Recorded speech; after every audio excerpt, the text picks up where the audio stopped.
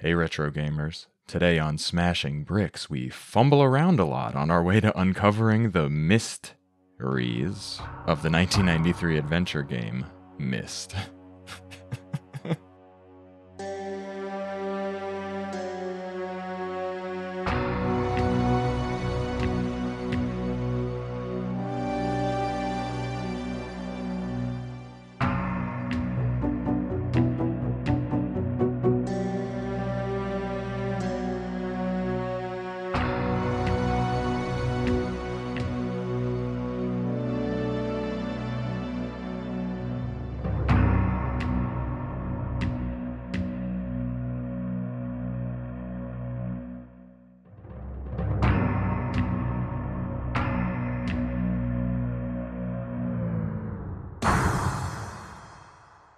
Welcome to episode 16 of Smashing Bricks, a retro gaming podcast. My name is Eddie Inzauto, and I'm here with returning guest Kyle Stalick, head of community at Robot Cache. Hey Kyle, what's up?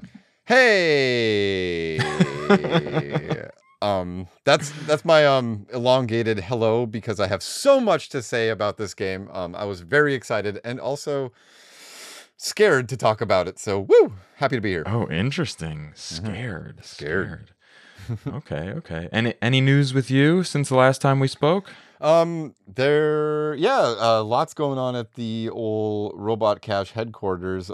July is going to be a big month for us. I can't say much more than that because we have a lot of obligations to our investors that I got to keep quiet about, but there's a lot coming in 2023 and beyond. So watch the space.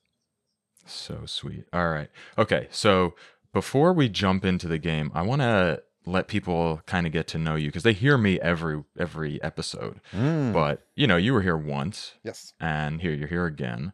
So let's get a little bit of a background on kind of the things you like. Ooh. So first off, I just want to ask you, Super Nintendo versus Sega Genesis. I preferred the Super Nintendo mainly because of that's what I had, but also every time I played the Genesis, it was the audio clarity that really bothered me, and I think that says a lot about me. It was like the color fidelity, everything was better. Plus, I really liked the Mario games and what they had. But I will say this. I always thought the kids that had Genesis, they had some of the coolest violent games because Nintendo at the time couldn't show blood and couldn't do some of the things that Genesis had. So I was really jealous of the Genesis version of the games in some aspects. So both, I'm going to cop out. Oh, okay, both. Okay, but I'm not going to let you get away with it that easy. PlayStation versus Nintendo 64. Oh man, that I had a Nintendo 64 because we were like one console household, But I always borrowed, friends' PlayStation. When it comes to like, I'll never forget the moment. I think one made a bigger impact on me than the other, and I think it was Nintendo 64 and seeing at like Target and seeing Mario running and hearing footsteps and pushing his face around. That had a significant impact on me, Okay. This one might be really hard then. Okay, Xbox versus Dreamcast. Oh, the original Xbox you're saying? Yeah. Oh, I have such fond memories of the Dreamcast getting that with Ready to Rumble and Sonic Adventures, but the Xbox was so cool because of Mech Assault and online competition.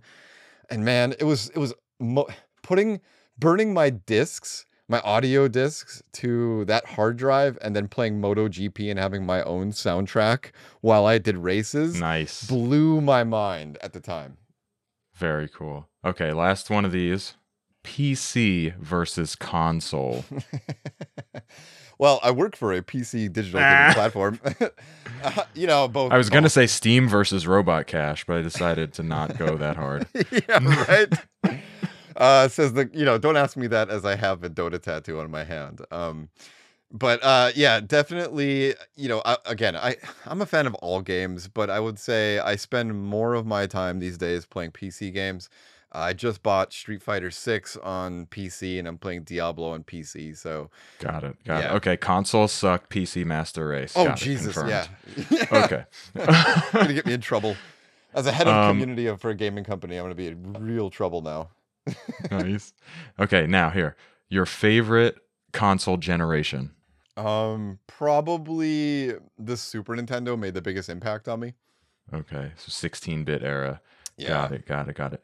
Favorite genre of video game.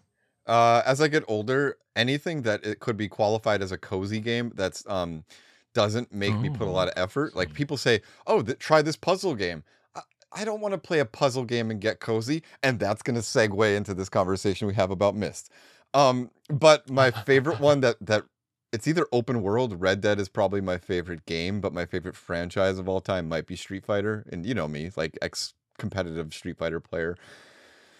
Yeah, Okay, okay. fighting Yeah, I games. would have guessed fighting, Oh man, I'm so deep into Street but I Fighter like right now. cozy. I like cozy. That's Cozy cool. man. Yeah. All right. Maybe I'll leave off the last two that I was going to ask Go and for it. just use No. that. Oh, Come you're on. so hyped. Okay. Favorite developer or publisher? Favorite one I think God, developer it might be Valve as one of the favorite developers, but I think Mmm. overall Nintendo probably. It's just their Got it, got it. their commitment to quality. I was just talking about Zelda to my wife and saying Zelda's the holy grail of gaming, basically. And Oh, you just kind of know what you're gonna get. You're gonna get like a 10 out of 10 game most of the time when you play a Zelda game. So got yeah, it. yeah. Okay. Last one. Favorite game of all time? Probably Red Dead, man. Red Dead or Journey. Red Dead. Okay, okay. Red Dead 2. Yeah. Journey. Thought that Journey would be a possible answer. I have Okay. a framed picture of Journey above my TV. This like really and then Don't you have a Journey tattoo also? I do. It was my first tattoo. There you go. It was. Okay. So Journey is just like a game from 1993 developed by Cyan Worlds. Oh. A point and click adventure game. First person perspective, moving from static screen to static screen with a little mouse pointer on the screen, Mm-hmm. solving lots of puzzles throughout a few different worlds or ages. And that game is Myst. Mm-hmm. So, anything more for like a general overview than what I just said from your experience with it? Oh, and this was your first time, right? Playing this game? Kind of. I played it a little bit throughout the years. Um, Mm. and I remember when it came out. I distinctly remember it when it came out. And I remember going to a PC that could play it, and I remember having feelings for it. And my feelings over the Mm. years has not changed very much. Okay. More nuanced Okay. feelings. How can we Okay. say that? That's super interesting. Mm. Okay. So, yeah. So the game is point and click adventure game like so many others we've seen over the years that have kind of disappeared also over the years since their heyday. Yeah. But this was a big one. It was one of the first to have like pre-rendered 3D backgrounds instead of hand drawn. And, it did a thing. It made an impact. And let's go. It was released on September 24th, 1993, originally on the Apple Macintosh, made by two brothers, Rand and Robin Miller, Hmm. and their company, Cyan Worlds.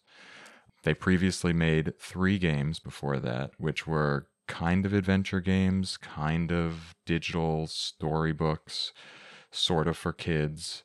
And then they moved on to make Myst. And Myst was a different thing. They made the Manhole, Cosmic Osmo, and the Worlds Beyond the Mackerel. And Spelunks. Mm. They built all these original games using HyperCard on the Apple Macintosh. That was a development kit, sort of, with its own programming language. And it was basically building games out of stacks of static images. Hmm. And on each image, they could program a button, an invisible button, but tied to the image itself, so it made sense, obviously.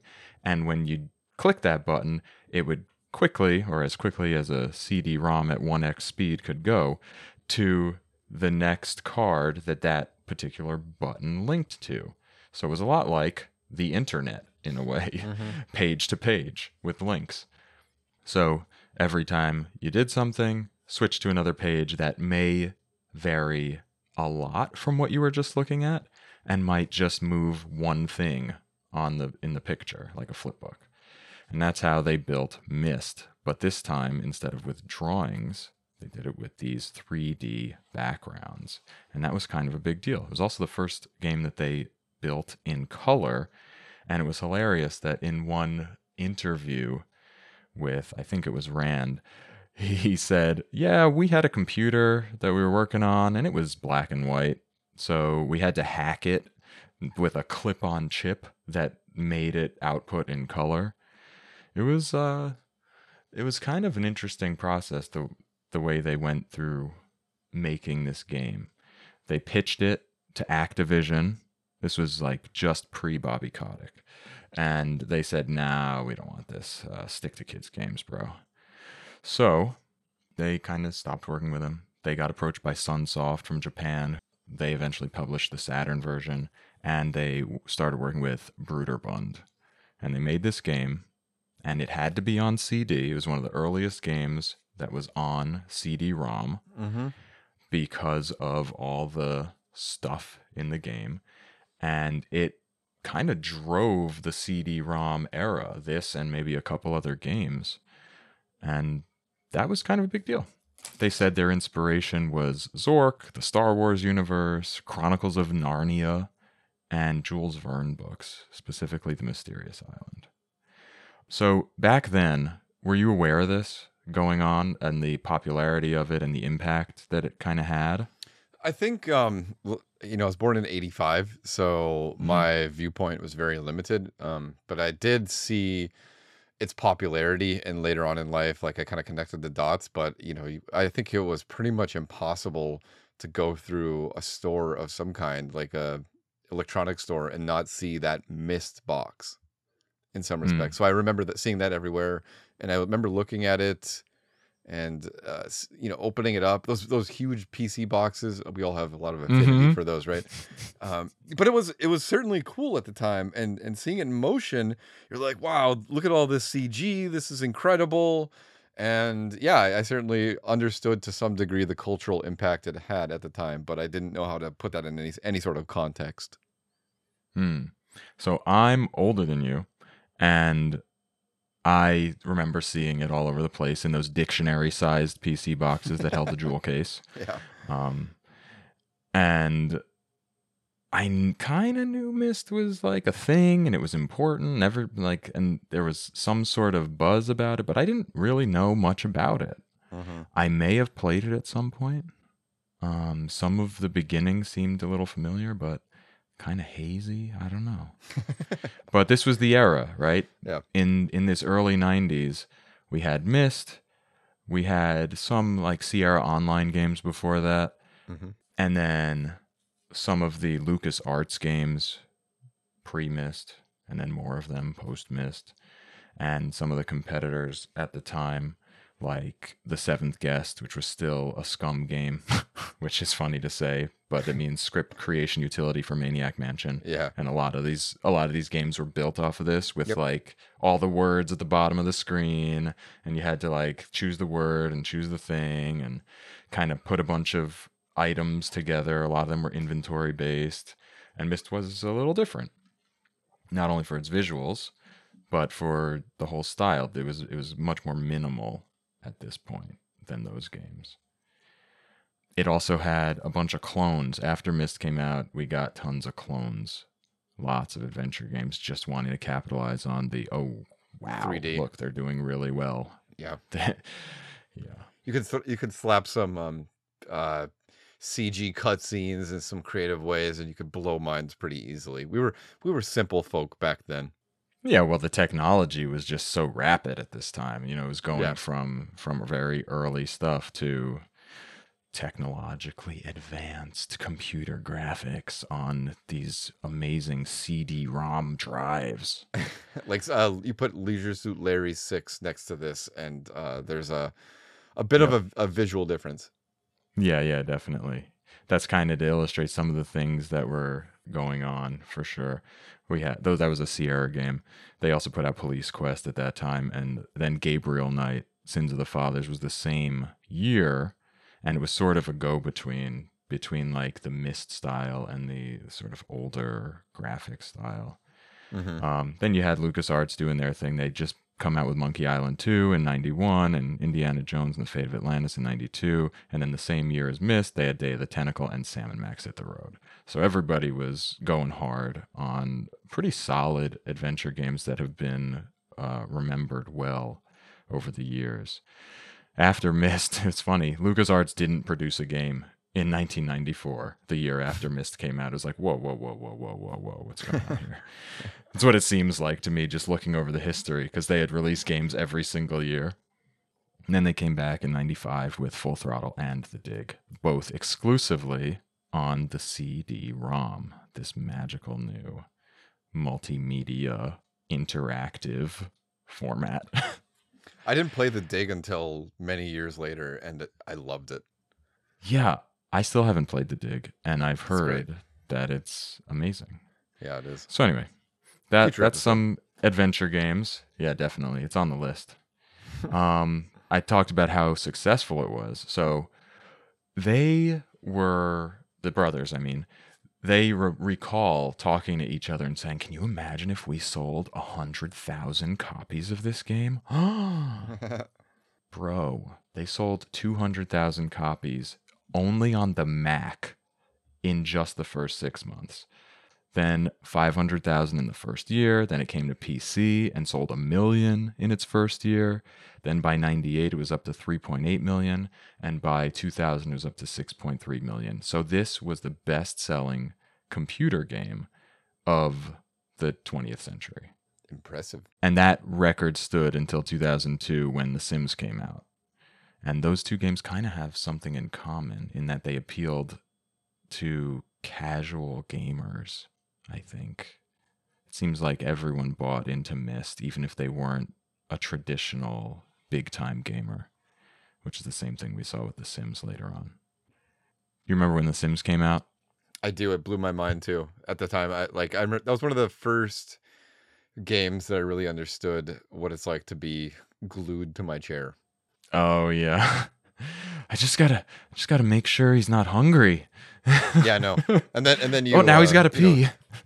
Yeah, the classic thing. And then your parents look over and they question why you're playing games. Like, go back to the shooting games. I don't know why you're doing this thing, managing people. So, yeah, totally.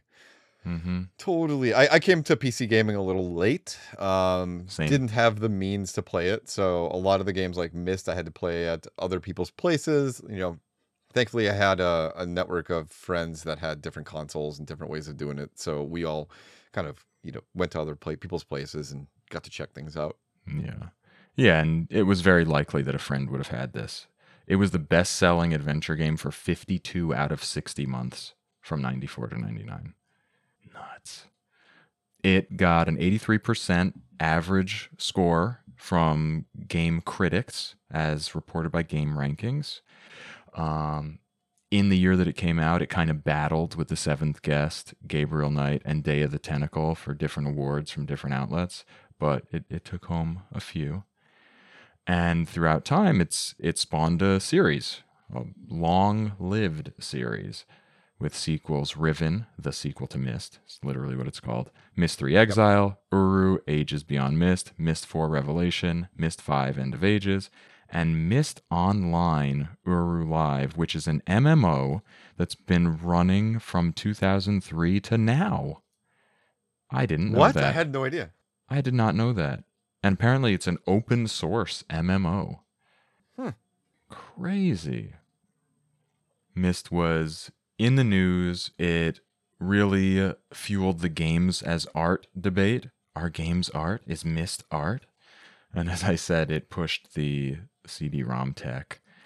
And I think it definitely influenced escape rooms, which only became popular much later in my experience, like real life escape rooms. Mm-hmm. It feels like an escape room. Mm-hmm. Right? It does. And I think it's still recognized today as kind of one of the most seminal games of all time. Watershed moment. Yeah, exactly. Okay.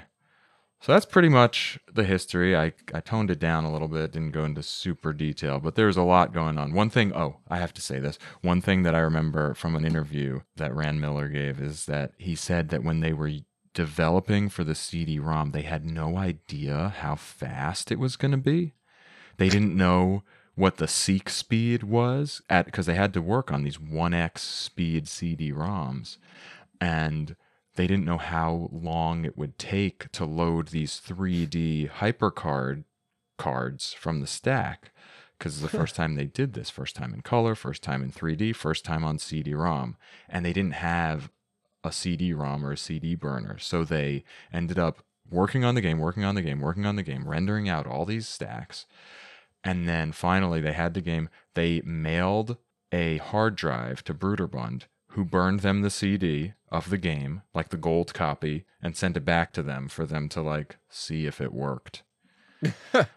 And the way that they did it was they strategized by putting all of the cards on the scenes that were likely to be near each other and all the music that was likely to be playing at the same time as various scenes together on the disc, like in the closer spirals toward the center for the main world, and then the second world they put it in another section, then the next section, like striations out on the disc, so that they would minimize these seek times.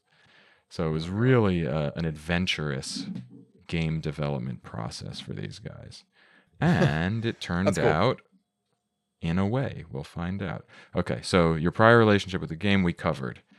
Mm-hmm. Not much going on here and there, right? Or you Mm-hmm. had Well, feelings at some point?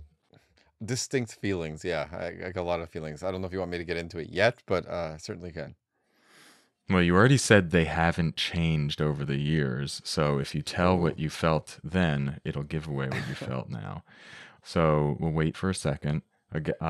My experience, I think I said this too, is like, I think I played it. I looked at the box cover a hell of a lot over the years. Like, that is an iconic image. And I believe I might have played it. I have more memories of some of the other Scum games and like the Journeyman project from Presto Studios that same year. I played that. But I was not a big PC gamer, and when I did get the chance to try these adventure games, it was like, "Oh wow, what a mystery. Yeah. This is a weird different way to play. It's not Super Mario World, which was 2 years earlier." So, yeah, a vague memory, but almost like all the pages have been torn out of the story. We're getting old. We'll blame Yeah. it on that. Yeah. Okay, so we played it. We played it again now. Yep. Again, or for the first time, whatever. So, what really did you encounter when you played Myst this time? Well, first of all, I played the Myst remastered or whatever. But I didn't play with like the new graphics or anything, so I played kind of like the OG version. The Masterpiece Edition? Masterpiece Edition. Yeah, yeah, Yeah, yeah. that's what I played too. So that one is the most accurate to the 1993 version. So we both got Okay. the OG experience. Yeah, that's what I wanted. I saw like Yeah. some different graphics and stuff, but I was like, for this podcast, it's more important I play the legit one. Yeah. First impressions, like I said, it certainly didn't change. Do you want me to go into my thoughts on it? Sure. Well, Okay. hold on. Let's first try to paint a picture maybe. Let's paint a Yeah, picture. go for it. We arrive on the island of Myst. There's a little Yes. story sequence at the beginning where Atris, the main character, who was played by Rand Miller, in sort of, what is it, digitized video? Maybe it was blue screen, because they would have the videos of the characters like acting out, but they would be just cut out their outlines and put on the 3D rendered backgrounds. Mm-hmm. And in the beginning, he falls into some chasm and says some weird stuff that's kind of making no sense about the island of Myst and the ages and the book. Apparently, there's a lot of lore to this game, right?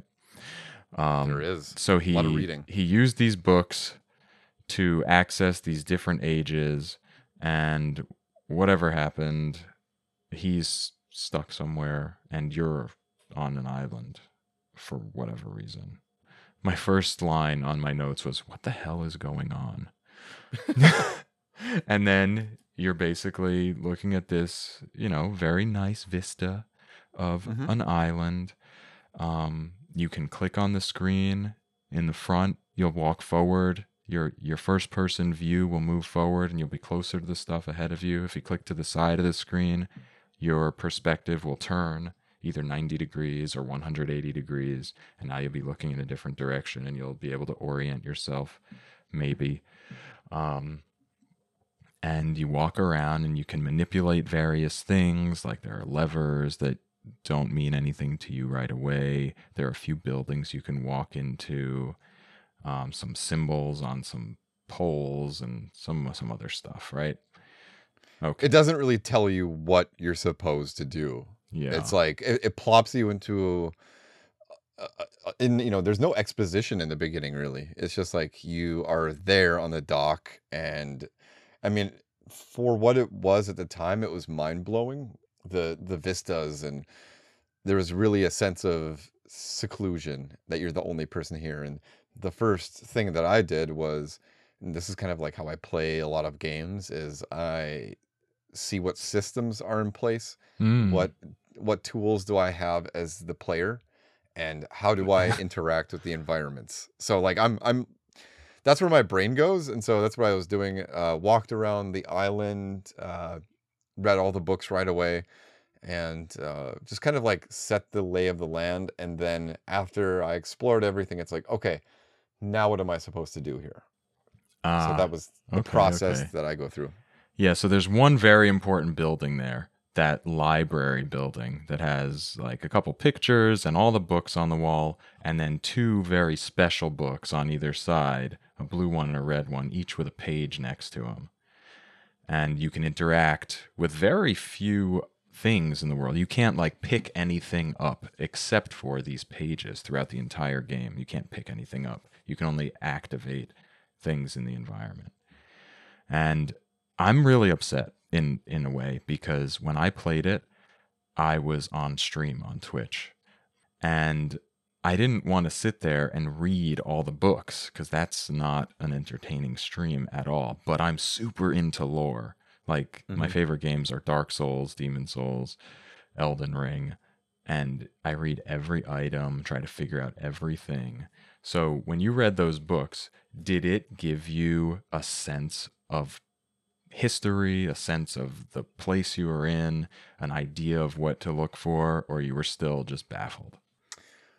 Um, I was intrigued to a point. It's not my type of writing. That's kind of Hmm. the hard part. Is it's not what I'd the writing I'd set aside. I can see why a lot of people like that type of writing. So I was not engaged necessarily. I was just kind of seeing it as, oh, okay, this is them, the developer building a world. I don't know what it is, but I see the people behind the curtain a little too much these days, and Hmm. it's hard for me to get immersed in a game. So yeah, I was like, okay, what are the standout elements that are going to contribute to me seeing to the end of this story? Like I got the story, but then I noticed the drawings and other elements, and I was like, okay, I was screenshotting and Mm-hmm. taking notes and thinking like, okay, I'll have to review some of these later. I know, because these are clearly call outs to the player saying, remember this, Yeah. remember this. And so that's what I was doing. But Okay. yeah. I was taking photographs of my TV because I play computer games just on my TV sitting on the couch. Nice. So I was taking pictures with my cell phone to reference later. That is decadence right there. Yeah. Yeah. So this game, there's no deaths, no lives, no continues, no restarts. You're just in the world, and you're looking for anything. What to do, what the game is. It's like you're not even looking for the solutions. You're looking for the puzzles to begin with. You're looking for the mechanics of the game. You're Hmm. discovering not only the story, but what the game even is Yep. how I felt. Okay. So when did you kind of get a sense of what you were doing? Because you said you check out all this, you read all this stuff, and then you were like, "Oh, okay. So now what am I going to do here?" It was kind of like going through what am I supposed to do? Like, what is my checklist of stuff, or what is the story? Where does it want to push me to? And Mm-hmm. so I was playing, and then I got to went downstairs at the beginning by the dock, Mm-hmm. and I was starting to input the codes because it said I think the note on the ground said count the marks, or count the signs or markers, Yep. and that'll open. And went to do that, entered the amount, got some more, exposition on story. Went to the tower, realigned the tower a few times to get some of those coordinates, and started, going into that other room where you have to enter, go to the different ages, Mm-hmm. and going through that. And it seemed I could see the steps that it wanted me to go to. Mm-hmm. And I was starting to fall out of love with it pretty quickly. Oh my goodness. And I didn't finish it. You didn't finish. Okay. I didn't finish it. And I want to say, uh, you know how people, when they taste cilantro, it tastes like soap? Yes. I don't have that taste bud. This is my cilantro soap. Uh-oh. Okay. So you bounced off. Okay, so the game has that main area and 4 different ages. How many Yep. ages did you manage to get to? Two. 2 Two. of At them. that point, I was just like, I see what the plot. There was nothing. The story wasn't engaging enough for me to keep going, and I have to be honest. There's no place on Earth. I mean, I'm exaggerating here, but I wouldn't want to be more than escape room. Escape rooms are a nightmare to me. I will never go to an escape room. When you were talking about this is like an escape room for a game, I'm like, yeah, it completely is, and no thanks. Amazing. I've done over 65 escape rooms in real life. Oh my god. 65? Yeah. We are very different. Yeah. Interestingly, in this way, yes. Okay. So we have this world. You see these 2 books. You can put a page in the book of the matching color, and you get this little screen on the page of the book that you open up to, and you can see a person in there saying something. And in each book, it's 2 different guys, and each one kind of says, "Get the blue pages" or "Get the red pages," and you're like, okay. Yeah. And that's it for those. You have the 2 pictures on the wall. You can click one, it makes that bookshelf disappear, and it gives you access to a weird elevator, brings you up to a tower. And the tower has a little window in it and a wall on the other side. But downstairs, if you manipulate this other sort of blueprint, it rotates that tower, and it'll align with each of the 4 significant monuments of the island that have to do with the 4 worlds. And if you go back up the tower, you see a clue as to how to get into these worlds. It's a lot like Super Mario 64 in a way. Super Mario 64 didn't have a puzzle to get in, but it had portals to all these other worlds from a hub. In that game, it was Yep. paintings. In this game, it's books. So you take the information you get from this tower and you go to different parts of the island, and you may have gotten like a time and a 3-digit number. You have to put in the time using these gears on a clock tower, then go in there and put in this number. It opens up a thing in a different part of the island. Or you get some dates. You go into the observatory, you look at the sky, it gives you some constellations. You go press the buttons on something else that match the constellations. It gives you access to the ship world. Another one, you send voltage to the spaceship, and then you can go in there and do this sound puzzle. Sound being very important in this game.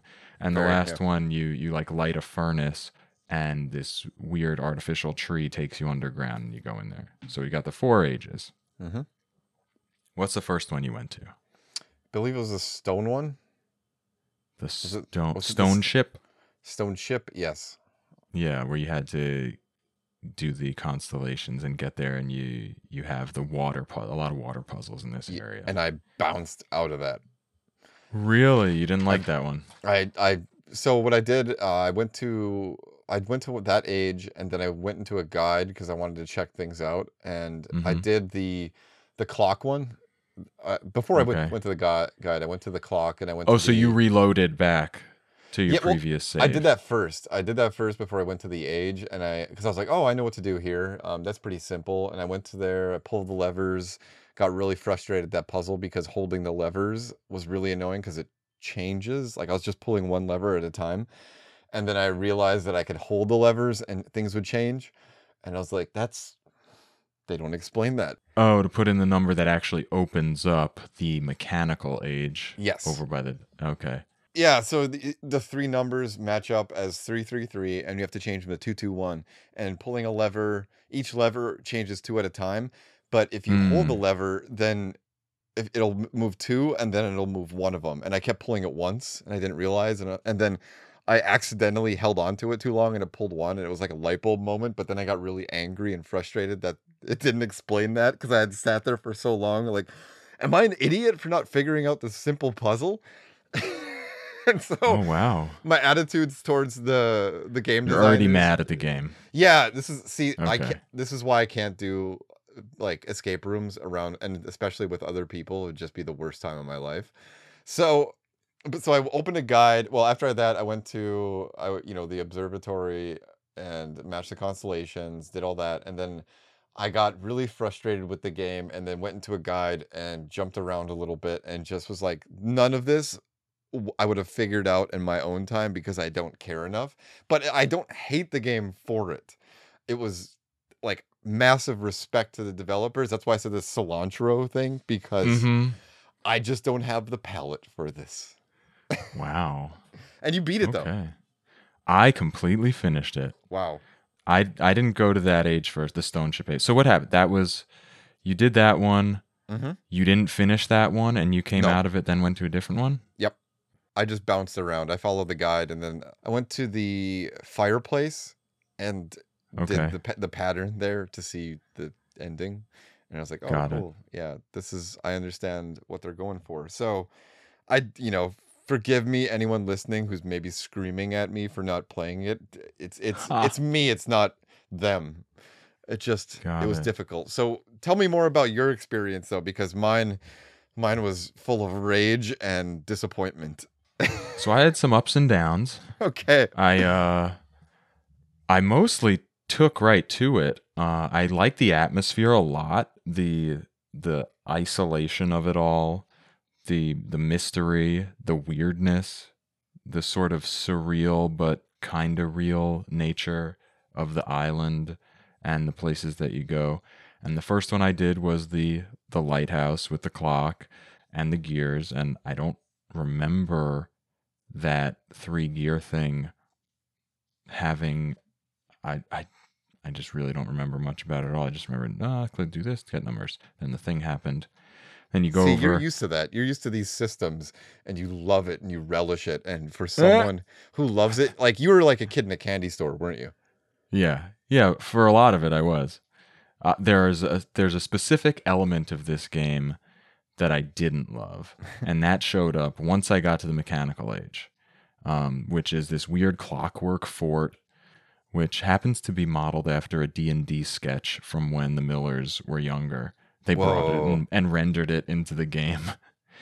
I found out there's lots of extra random stuff that you can click on and use that just does nothing. It has nothing to do with the solutions to Wait, any of the really? puzzles. It's just there. Yo, yeah, Like what? tons of stuff. Um, let's see, in the stone ship age, all the things you can play with in the little rooms, like the little weird metal ball column thing on the desk. You can open all these drawers that just have maps in them and there's nothing really there. And then you find one that actually has something. You can spin these globes, then they light up and they're different colors. They do nothing. You See, can no. look out the window, it does nothing.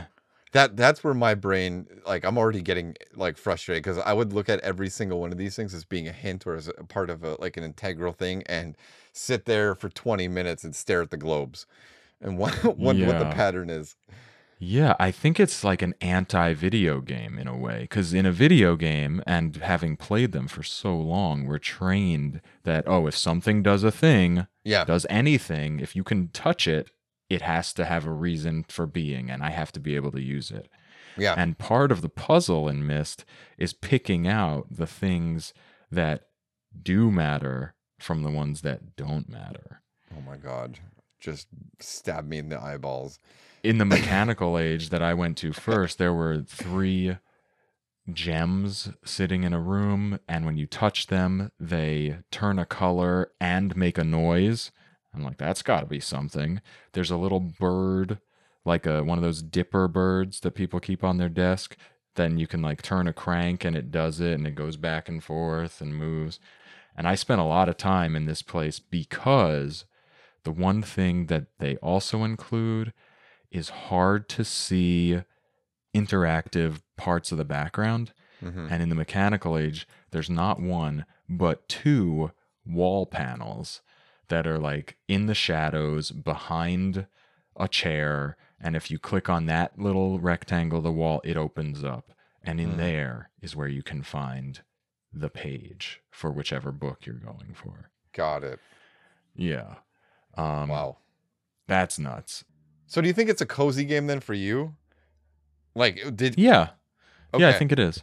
Because I was reading up a lot Yeah. about this, and I was there's a rock paper shotgun article that it was called. I have it open right here. Is Myst still one of the worst games ever? And like, Huh. I wouldn't say that because different strokes for different folks. You know, all that. You love it. I don't. There's a lot of feelings expressed there that I related to. And I saw some comments online that in reviews where people like, this is one of the coziest games ever. For me, it's a nightmare. It's just one of the worst situations that I can be put into. Is it like But anxiety producing? it's just I don't know. I don't get breadcrumbed. I don't know what it is. Like I just don't care to escape something. You know, Hmm. if this had probably like a story that I was interested in some elements, I might push on for it. But I think it's interesting for you because like the aesthetics are cozy. Like this, when you go in and the wind and the environment and all of the sound effects are actually very cozy. Yeah. But the gameplay, yeah. Oh my goodness. Interesting. Interesting. Interesting. I'm sorry. I don't mean to take the wind out of your sails, your excitement for this. Yeah, I'm super excited because there's just so much to it, but there's good and bad, you know? And I found the puzzles to be discoverable and not arbitrary, which I liked. Like there was a reason for everything to me. You just had to figure out what thing had the reason to exist. Hmm. Like for example, in that first stage I went to, there are a couple levers on a little machine, and you move them, and it says when you open it, it says rotation simulator, and you do it, and it shows like a holographic representation of the island you're on rotating as you move these levers. And I'm like, okay, well, that's doing nothing, but I see what it is. And I see that it says simulation. So I was like, that means maybe I have to do this somewhere else. Hmm. And there's another easy puzzle. You access an elevator, you go upstairs, and up there's nothing. And if you look around, you see other levers on top of this elevator. And you're like, okay, Hmm. how do I get up there? And in the elevator, there's an up button and a down button and a line between them. The up button takes you upstairs, the down button takes you downstairs. After a while, I clicked on the bar between the up and the down triangle, and lo and behold, I found that that was a button too. And that one gives you a little beeping countdown and then takes you halfway between the floors. And I was like, I have no idea what this is supposed to do. So I just ignored it because I actually, at this point, I hadn't That's interesting. realized Yeah. that all the stuff, because this is the first one I went to, and it happened to be one with the most stuff that did weird things, but didn't matter. So I spent a lot of time playing with that bird, trying to see, oh, if I rotate this a few times, he turns this many times and stops. What does that mean? If I look out here, what do I see? if I press these gems, what does that do? Mm-hmm. And I spent a really long time until I realized that when you're in that elevator and you press that square button, it delays and you're allowed to move. Normally, when the game does something, you're not allowed to interact until the animation happens or the change in scene happens. But in this time, you could click the door and walk out, and then the elevator goes down and you have access to the top of the elevator. And then you just mimic what you did on the simulation. You turn the island, you find some glyphs, and you put them in at the other end of the world, and you take a book back to Myst Island. And in the meantime, you can find one of the 2 pages in one of the 2 most hidden rooms in the game. So you might not even have a page when you get out of there, and I may not have. I may have had to come back here after realizing when I went to the second one that, taking pages back to these books is important. I knew that they asked for the pages, but I didn't know, there's going to be a page in each world. So that sounds painful to me. When you were doing this, did you... Yeah. Did you skip the cutscenes or skip the little transitions between actions or rooms or anything like that? Didn't know you could. Yeah, if you like click again or hit escape, you can actually, like, you know how you go through elevators and all that, you can skip all of it if you... That would have been cool. So I was doing that right away because the moment that I went up into the tower for the first time and then I went And down... you went on your Wonka elevator. Yeah, the Wonka elevator. I immediately clicked again and hit escape, and I found a way to skip it. So that's it. That's interesting. I'm just eminently patient, apparently. I'm not at all, and that just speaks to kind of who I am and what games I play. But and I find these discussions really fascinating too because the industry is so big, and like sports, we have different sports that we're into, and we have different genres we're into, and I think it was probably indicative, like if someone could sit as a play test watching me and you side by side, they would see like, oh, this guy, he's in the first 10 minutes, he's running through to every single area and skipping cutscenes. He's not our audience. And they would just like forget looking at me. Just ignore you. Yeah. This guy is not who we're trying to sell the game to. But yeah, I rushed through a lot of it, and I don't know what it is. That's see, I like talking to you about it. I'm glad that we're on this podcast, and I knew. So when I was talked about earlier that I have the same opinion I did when I was a kid. I thought maybe by now, when I got to be a little bit older, I would have patience for it because I had the same attitude when I was a kid. I was so excited to play this Myst. I've seen this everywhere, and the graphics, holy shit, it was mind blowing. And then I played it when I was a kid, and it was just so slow, and I wasn't in the mood. And so I played it, I think, in my 20s after, and I still couldn't get it. And I played it again now, and I was really hopeful. That's why I agreed to this. I was like, maybe I'll be into it, and I wasn't. I like prepared myself. I got into the mood. I'm like, this is gonna be a slow game. Brain, get ready, and I just wasn't into it. And I don't think I ever will be. That's fine. That's good, actually, to discover the games that you're not into. Then if anyone says, oh, this is like Myst, well, no, thank you. But I have such an appreciation for the developers and, you having this patience to go through it. I think that's interesting. Okay, you went to that stone ship. You didn't even do any puzzles there? Did you do any of the puzzles in any of the worlds? Or just to get into the worlds, and once you got to the worlds, that was it? That was it, because I immediately saw that it was the same kind of like not obvious breadcrumbing to the next thing, and it was kind of like it's the opposite of obvious. Yeah, it was a kind of a slog to get to that far, and I saw that it was going to be a longer slog for me to finish it, and I was just like, no, but I like what they did here, and I want to see the visuals because I really like the visuals of this. And the atmosphere of the games. I just didn't like the puzzles or the story, and I guess that's like 90% of it. But I dug the cozy side of it, just not in the way maybe other people do. Well, I think a lot of people may not have even gotten off of Myst Island. I think that's something that bore out throughout the history of this game, is even people who were kind of into it just as a novelty or as something interesting, as like a tinker toy for their computer in the 90s that was new and novel.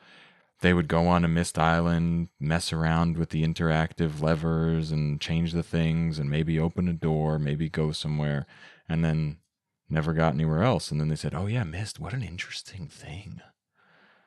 You know what I mean? Like, I think so, yeah. I think it has a very, very, very, very, very low completion rate, if I had to guess. I would guess so too. I think you're right. I think a lot of people maybe bought into the hype and they saw the cutscenes and they got that. And it's like a Rubik's Cube. Like everybody has a Rubik's Cube laying around. Who's finished a Rubik's Cube? Yeah. Oh my God, you're right. Who's finished Myst? I wonder if, God, you know how in Steam you can see in other platforms, you can see there's actually like completion rates for certain achievements. I wonder how many people, if we had it back then, what would be your guesstimate of how many people made it past Myst Island? Past Myst Island. I don't know, maybe like, well, getting off of Myst Island isn't that deep. Maybe half. I think half, if I had to guess. Generous. I am generous. You have faith in... Is it because you have faith in the PC audience at the time, or you have faith in humanity from the 90s? I don't think it's either. I just think that you can, the likelihood of stumbling upon at least one of the books is fair.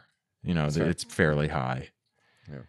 Then once you get into a world, now if I were to say, what's the percentage of people who got to their first age and never got out? Yeah. Well, I would say that that's probably like 70 to 80% of the players. 70%? I think so. Who never got past the first age? It would be my guess. I don't know. This is all just off the top of our heads. Yeah. Talking to people... You think more than 70%? Well, I'm just trying to think about the people I know that like Myst and that are big fans of it.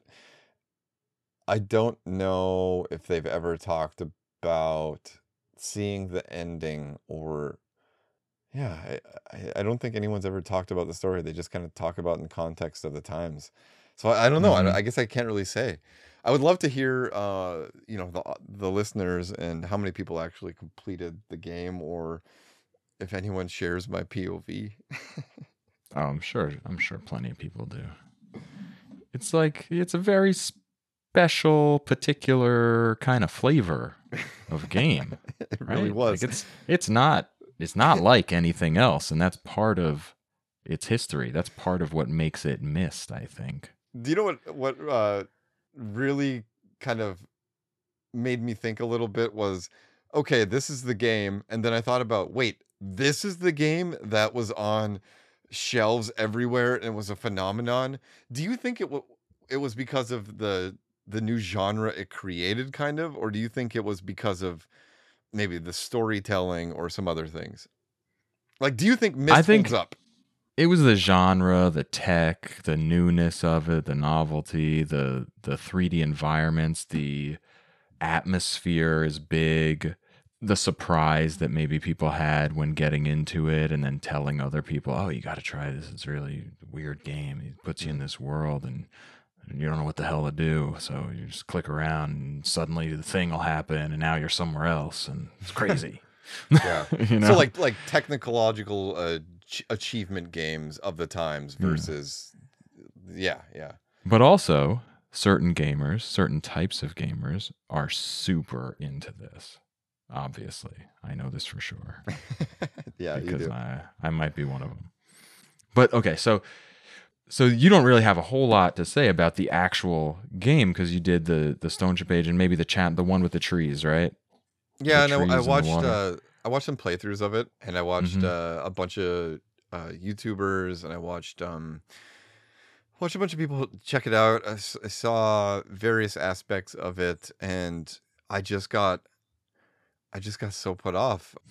So playthroughs, I think, do nothing for this game. That's exactly it. I want to talk about that too. Because the people who are playing it they probably know what they're doing. Yes. This game is a lot like Dark Souls in a way. Oh my God, what did he just say? Oh, It's a come on. lot like Dark Souls. You can connect anything to Dark Souls because you're a fan. No, this game has a lot.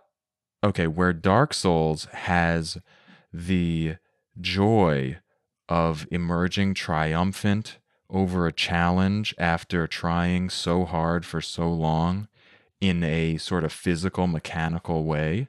Yeah. And it feels just so good when you beat that boss and you worked like a dog to get there and fought through the guys in the mines and went down the shaft and the spider Yeah. shot you with fire and then you came back 20 times and finally figured out, oh, I got to do this. And okay, Myst does that to your brain.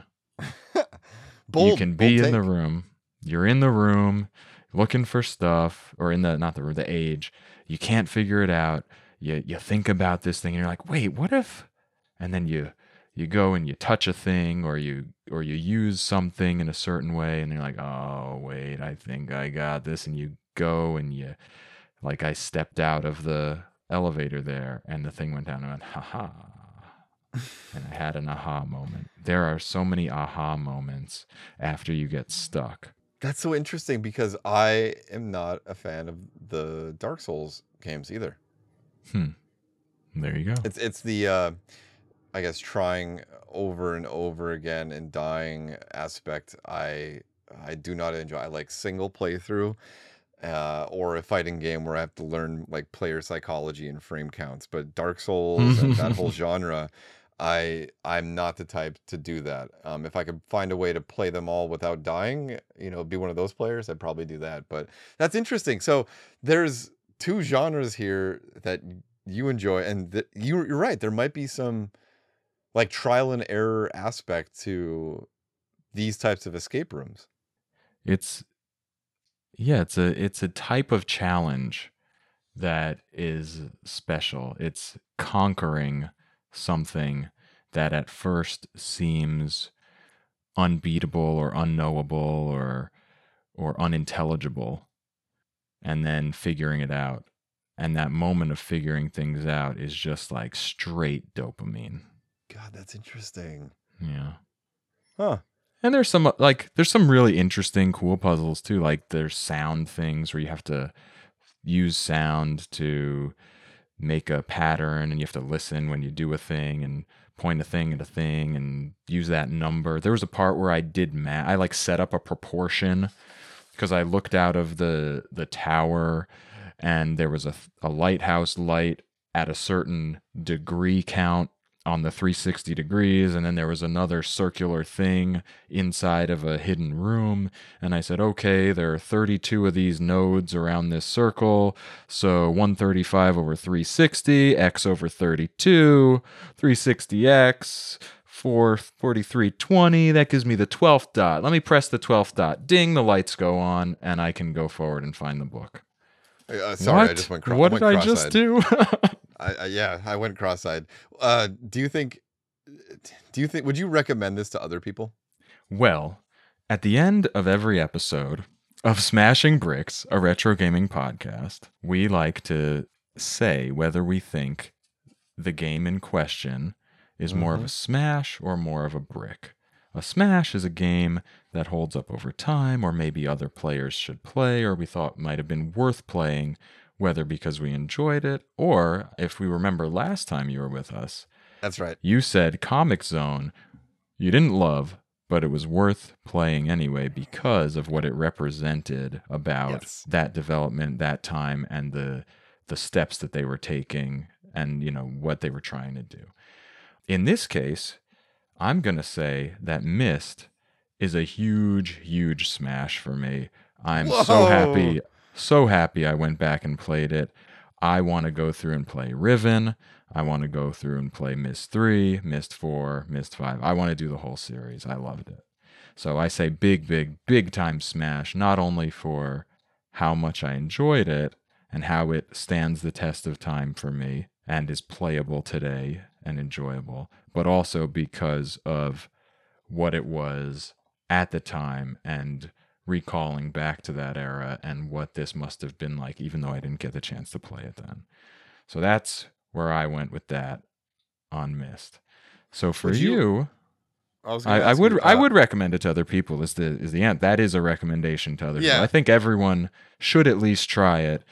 See if you can get to an age. If you get to an age and you're over it, like Kyle, then okay, fine. You didn't Yeah. spend that much time. It's like $2 on Steam or whatever. And it But takes you like 20 minutes to get to that part too. It's not very yeah, long. and you might find something that you fall in love with. There is that chance. Before I go into my Smash or Bricket, I want to ask you: did you finish this within par? Like, do you feel like you took too long to finish it, or do you feel like you finished it in the amount of time that it takes a normal person to do it? I think I finished it in like the top 99th percentile, probably. um, well, I'm not counting like people who know what to do, but I mean like people who first see it. I think Yeah. I went through everything, kind of hit. There were a few points where the problem was that I couldn't see that a part of the screen was interactable. It was all like click and find, seek and find. Like it was that Hmm. door behind the throne in that mechanical age, and the other one that I was stuck for kind of a while on was in the stone chip age. You're going through a really dark hallway. And I Hmm. even thought, like, oh, halfway down this hallway, let me look to the side, see if anything's there. Nope, nothing there. Okay, there's no door. Later on, I came back and I was just like clicking everywhere, and zzz, something moved when I clicked in the deep dark shadow of the screen. I was like, well, that's trash. But even though that's trash, that might have been my brightness setting. I don't know. It seems that they couldn't have designed it the way that I saw it because it was just like pitch darkness. So I chalked that up to maybe there was an issue with my visual medium.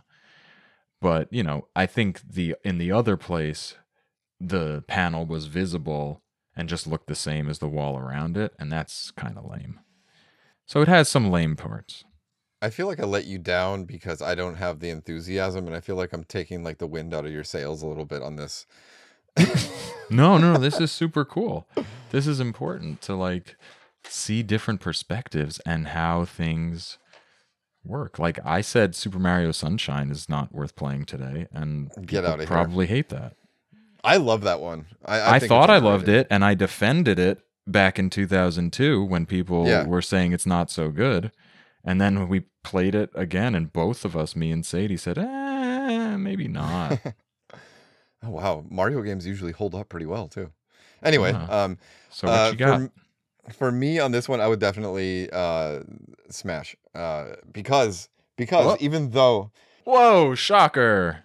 I know, but I see I'm a student of this industry, and I love the historical elements. I love the fact that I'm on this and I had an opportunity to talk about this game with someone who was enthusiastic about it because I learned a lot about it, and I think any situation where I get to play these watershed moment games and then talk about it, I relish. So, Hmm. just as a discussion point to be able to talk about it with people, it's worth the money and it's worth, 30 minutes, an hour of your time. I mean, think about all the dumb things we do with our money and our time. You certainly have Mm-hmm. that much time to do it just to see this really cool piece of history. And there might be certain opinions regarding its story and its gameplay elements. That's neither here nor there. I think you have to look at it as like a really cool story. Like your intro is fantastic because it's a cool moment that two people made this game that changed the industry overnight. And to see that Mm-hmm. firsthand and to be able to play it still, that's awesome. Just do it.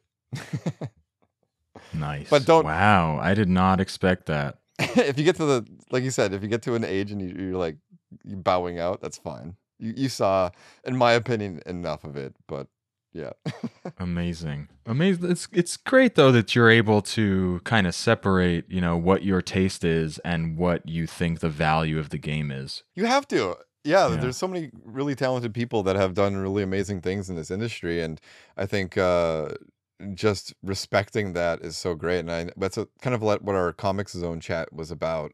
And I Mm-hmm. think that's a little bit of here. You just gotta, what were they going for? when they were creating it, and it seems like they accomplished everything that they wanted, and they did some interesting things. So go play it. Go play it for sure. All right. Yeah, it's like costs less than a beer. I mean, in LA, everything costs less than a beer. So. Okay, man. Well, that does it for Myst. I'll put away my 5-inch by 4-inch sketch of the underground layout of the second or third age that I went to, and we won't talk about how that happened, even though there was a puzzle there that I should have been able to do without drawing it out, and we'll just move on. You'll have to put that as like an image on the Instagram or something, like, Well, I'll tell you what. Anyone listening, you can see all of my notes that I write out sloppily in pen on my notepad if you go to the Smashing Bricks Patreon and join at a certain level. It's listed there. You'll get pictures of all my notes, and all of the episodes up to 15 are currently on Patreon. And probably by the time you hear this, the Myst one will be there too in a Patreon-only post. So you can see my wacky notes and get an idea of what I was thinking. They might be 1 page, they might be 5 pages, who knows? They might have random things on there, like how much a bunch of patio stone will cost me at Lowe's because I needed a piece of paper, and there's a sketch on the side that says that. But they will have information about the games as I was playing.